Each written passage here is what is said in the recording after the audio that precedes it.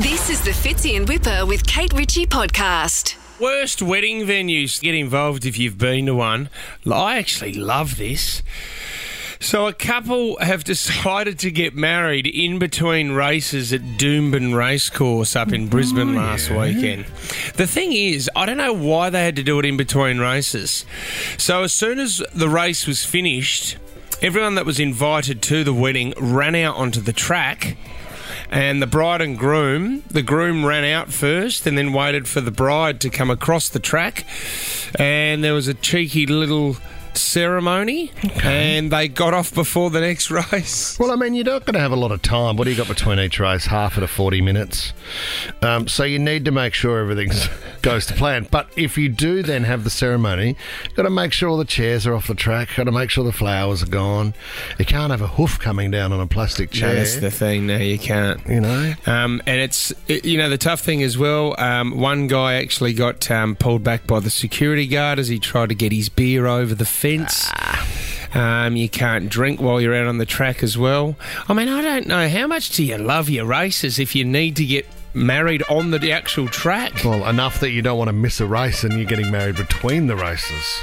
Some of the comments, every punter's dream. Mm-hmm. So much to unpack here. This is top-tier bogan beauty in Australia. Did they have anything running? Like, did they own a horse either side of the ceremony? Must have. And this is the thing.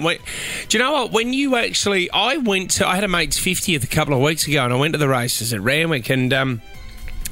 do you know what? You see, because I was looking at the owner's yard. Mm-hmm. I owned a horse years ago, Britain Drive, and only won one race. But I still remember that day winning the race. It wasn't even metropolitan; it was out in the country. Yeah.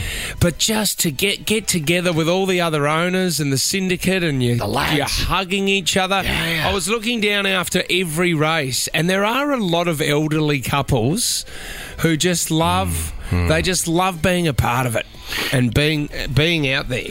Is that the one where the veterinary bills started to come through, the training bills came through, and then you wrote back, could you put a rocket up the horse's ass? Yeah, David Hayes.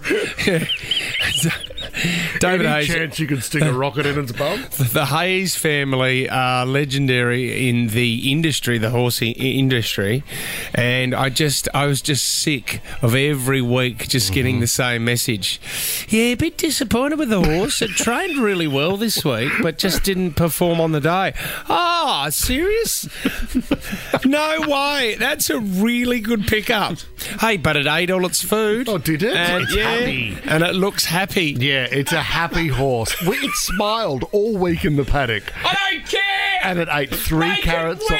It ate 3 carrots on Thursday, and it kicked its hoofs around. It was so happy. The amount of times when I think this is the week, guys. Yeah. It's like its track work has been unbelievable, and then it won't even get into the barrier.